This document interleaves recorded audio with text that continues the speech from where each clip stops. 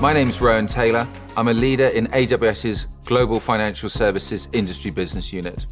Thank you for taking the time to be part of this discussion. To start, can you tell us about yourself, your career, and your role at Standard Chartered Bank? Yeah, I'm here, the Group Chief Information Officer at Standard Chartered Bank. Standard Chartered Bank is a bank which operates pretty much in Africa, Middle East, and Asia. I hired in here in the middle of 2015, and before I was CIO for the Daimler Automotive Group. Great, thanks. We're starting to see financial institutions start to use cloud at scale, overcome security and regulatory concerns, and also work through the challenges of the pandemic. Can you share with us how you lead teams through these changing times? That is a very complex question, but let me focus on the pandemic first.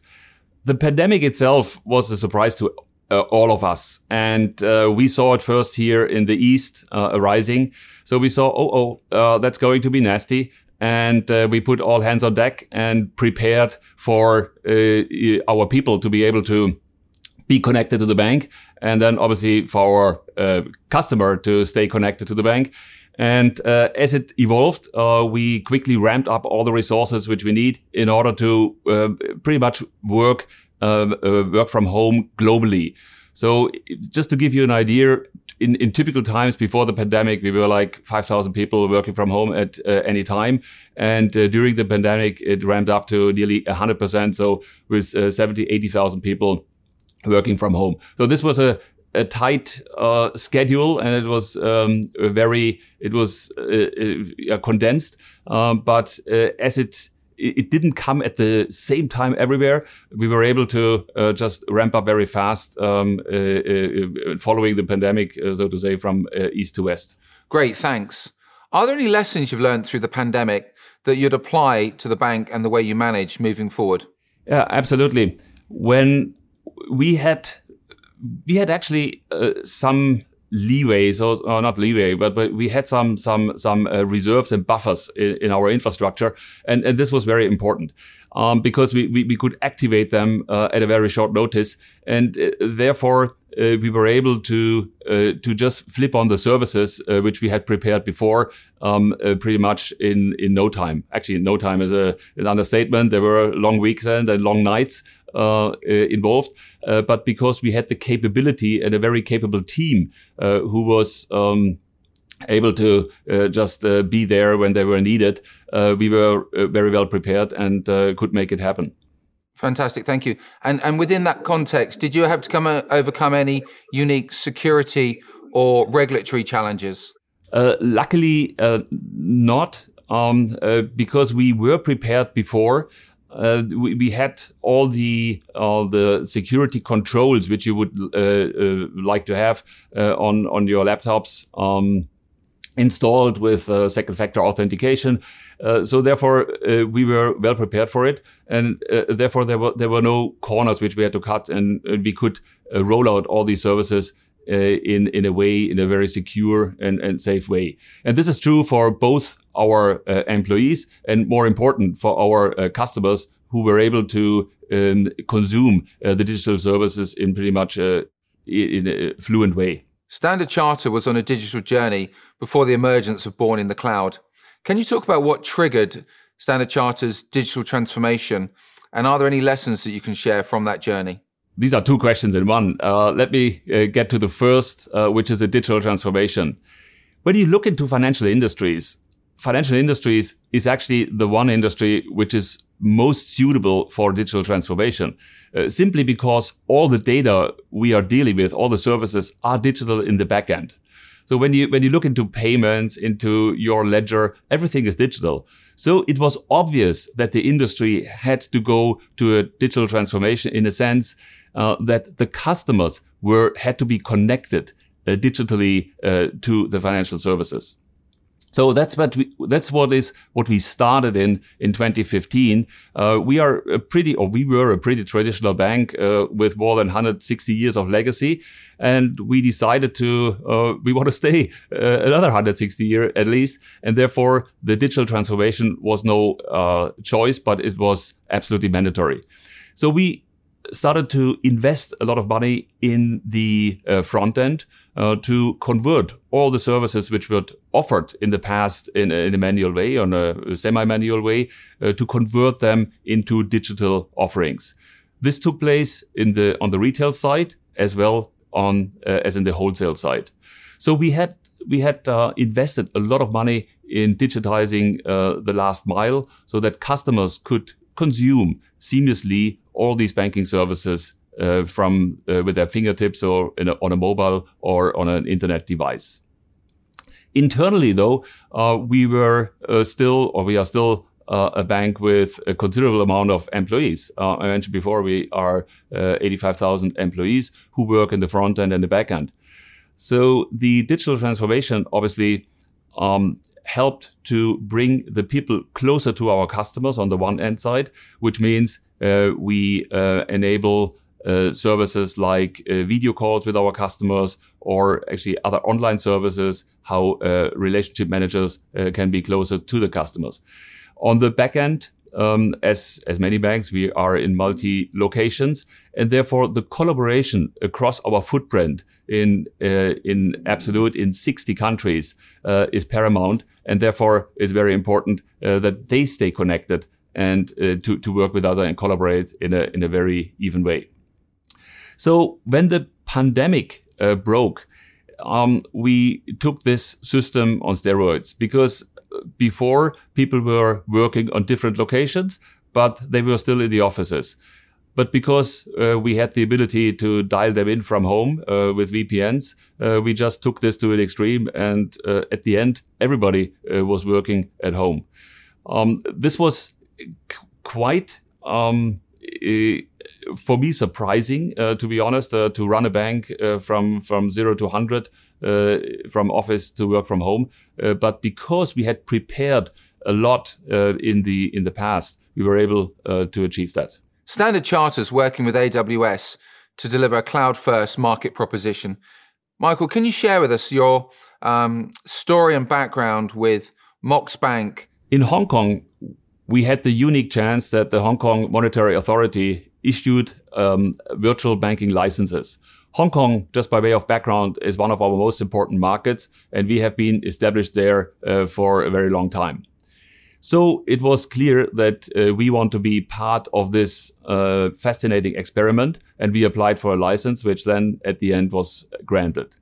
We decided to take that experiment to the extreme level and build an all-new digital bank, which has ultimate only focus on customer service and the best possible way of offering this service to our clients. So we started with a cloud-only based bank. We took all the latest and greatest components which we could find on the market and assembled them to a service which now went live in September. Just to give you an idea, onboarding in a typical bank takes 4 hours. You had to fill forms, and in some cases you still have to do. In Mox, we totally redesigned the onboarding process, and I think the record holder was able to onboard in less than 3 minutes through its mobile and by full digital verification. So this is a milestone in digital banking, and so far the success has been very good. Our customers value the service and the app in the App Store with very high marks. Thank you for that, Michael. And initially, was there any pushback during the development and implementation phases of your cloud-first strategy? Obviously, when we started the journey to the cloud, we had a lot of questions, and not only from the regulators, but also from our internal risk partners. You might know that in a bank, there's a first line and second line of defense in risk, and there are many people who have their eyes over us that we do and watch that we do the right things. So it took a lot of education to explain what the cloud is and how the cloud can actually optimize our ways of working. And the one differentiation which we had to teach our constituents was that there's a big difference between software as a service and infrastructure as a service. Software as a service being an offering which you buy with a full package, a service which is delivered over the cloud. And infrastructure as a service is something where you have much more control over and can imply and implement your own security controls, which actually then our risk partners were more and more comfortable with. As a matter of fact, as of today, we got a lot of positive feedback also from our banking regulators. We are on a tour to apply for approvals from these regulators. And year to date, we have in 15 countries the unlimited approval to use cloud for banking purposes. Thanks, Michael. From a cultural point of view, how do you motivate your teams to work in a fast-paced and agile environment? And building on that, how do you ensure your colleagues have the right skills and cultural fit to work at the fast-paced and dynamic environment that Standard Chartered wants to deliver with? As you can imagine, in a bank like ours, you have to mix and match the experience of our services and of the existing landscape with the new technologies coming in.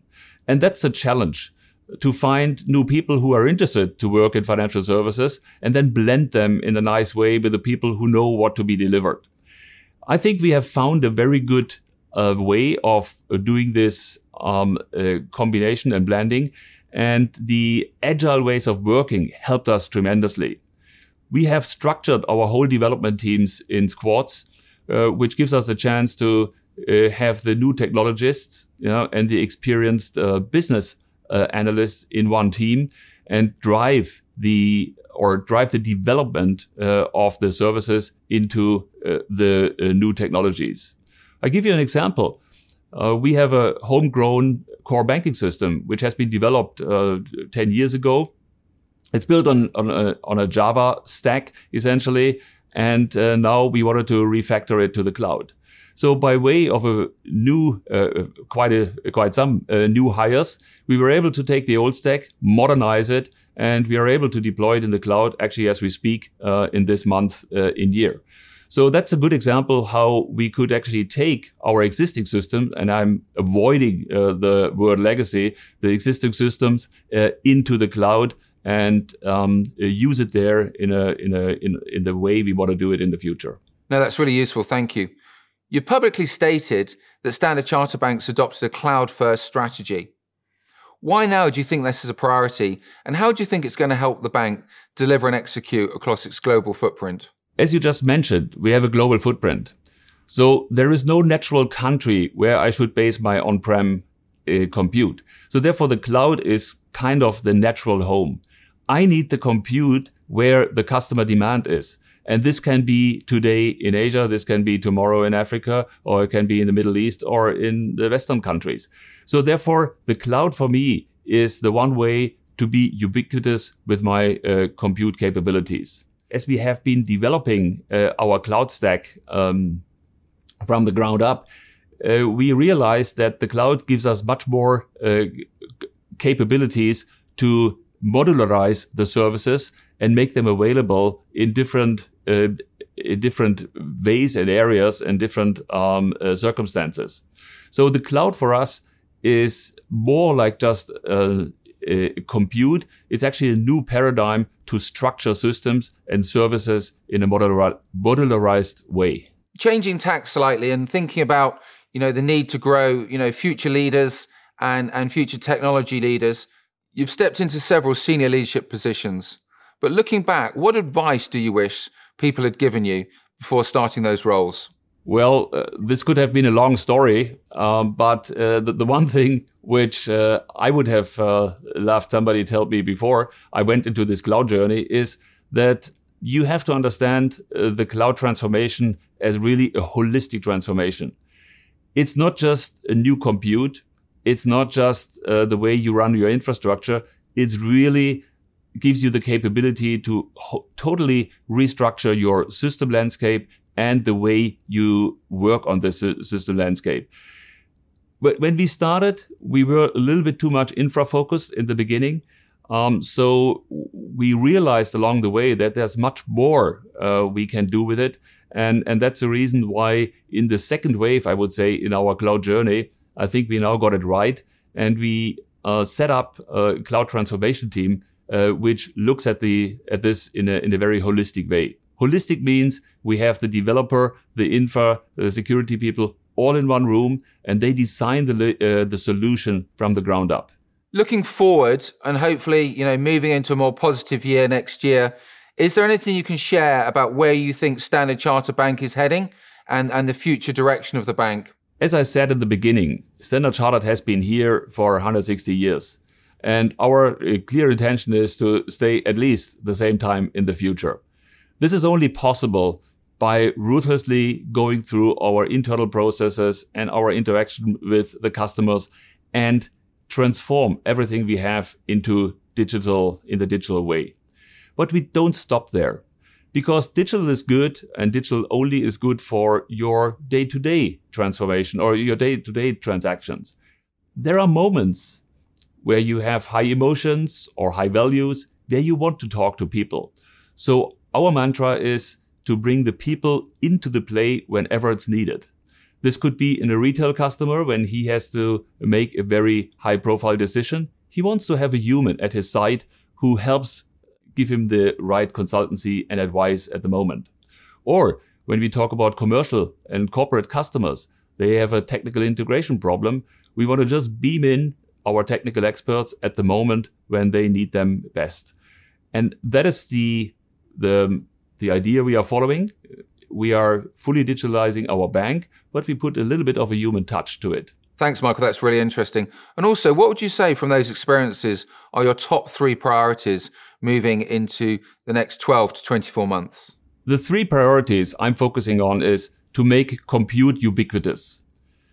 The services must be available anywhere where we are, everywhere where we are. And this is on a pretty broad footing.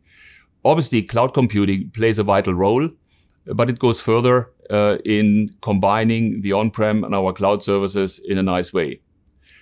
The second priority is to continue with our journey on the transformation of the landscape.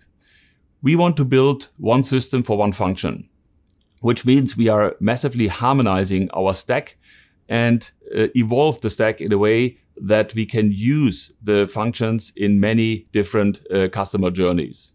We are living in unprecedented times. It's not clear how the world will evolve over the next couple of weeks, months, or years.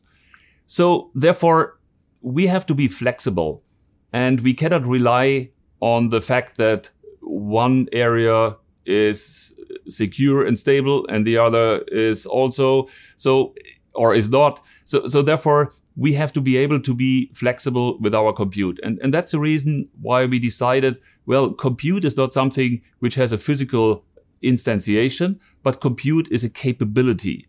And this capability must be available where the need is. And therefore, I have to have the capability to shift my compute power wherever my biggest need for service is. This might be in Africa because we run a campaign there. This might be in the Middle East because something is going on there. Or this might be in the eastern part in Asia where you have elections or whether kind of market events. So compute is a capability which needs to be ubiquitous and cannot be located into one spot. When you do a digital transformation, you have a lot of requirements coming from the business. And actually, you don't have the luxury to repeat your capabilities over and over again. So therefore, when you once develop something, you have to develop it in a way that it is solid, secure, and super stable. We build our components in that way that they can do certain things, and these certain things are rock solid and built in a very nice way. The only way to get these services is by means of APIs or message-based protocols. And when you apply these artifacts only, these services can be used by many, many other services in the best possible way. So this old concept of the service-based architecture, which has been around for generations, I think now with cloud computing and the capability we have in our current software is really coming to life and helps us with the digital transformation. Or let me put it even stronger. It's the cornerstone and the basis for any successful digital transformation going forward. And the third, and definitely not least important, is the transformation of our way of working. We transform the bank in a full agile working style. That means business and IT work in small teams and tribes to achieve certain customer functionality and realize customer journeys. So these are the three priorities for the next 2 years. Michael, you spoke about one of your priorities being organizing your teams for agile development. I'm wondering what you've learned during this process, and is there any best practices that other leaders could benefit from? When we started agile development, we thought it's something which is focused and confined to the technical teams. We learned very, very fast that this is not the case. Agile development is more a concept. It's a paradigm. It's a new ways of working. So very quickly, we had to extend this concept of agile development from the pure developers to the business and then to the infrastructure. And by doing this, we ended up transforming the whole bank, essentially.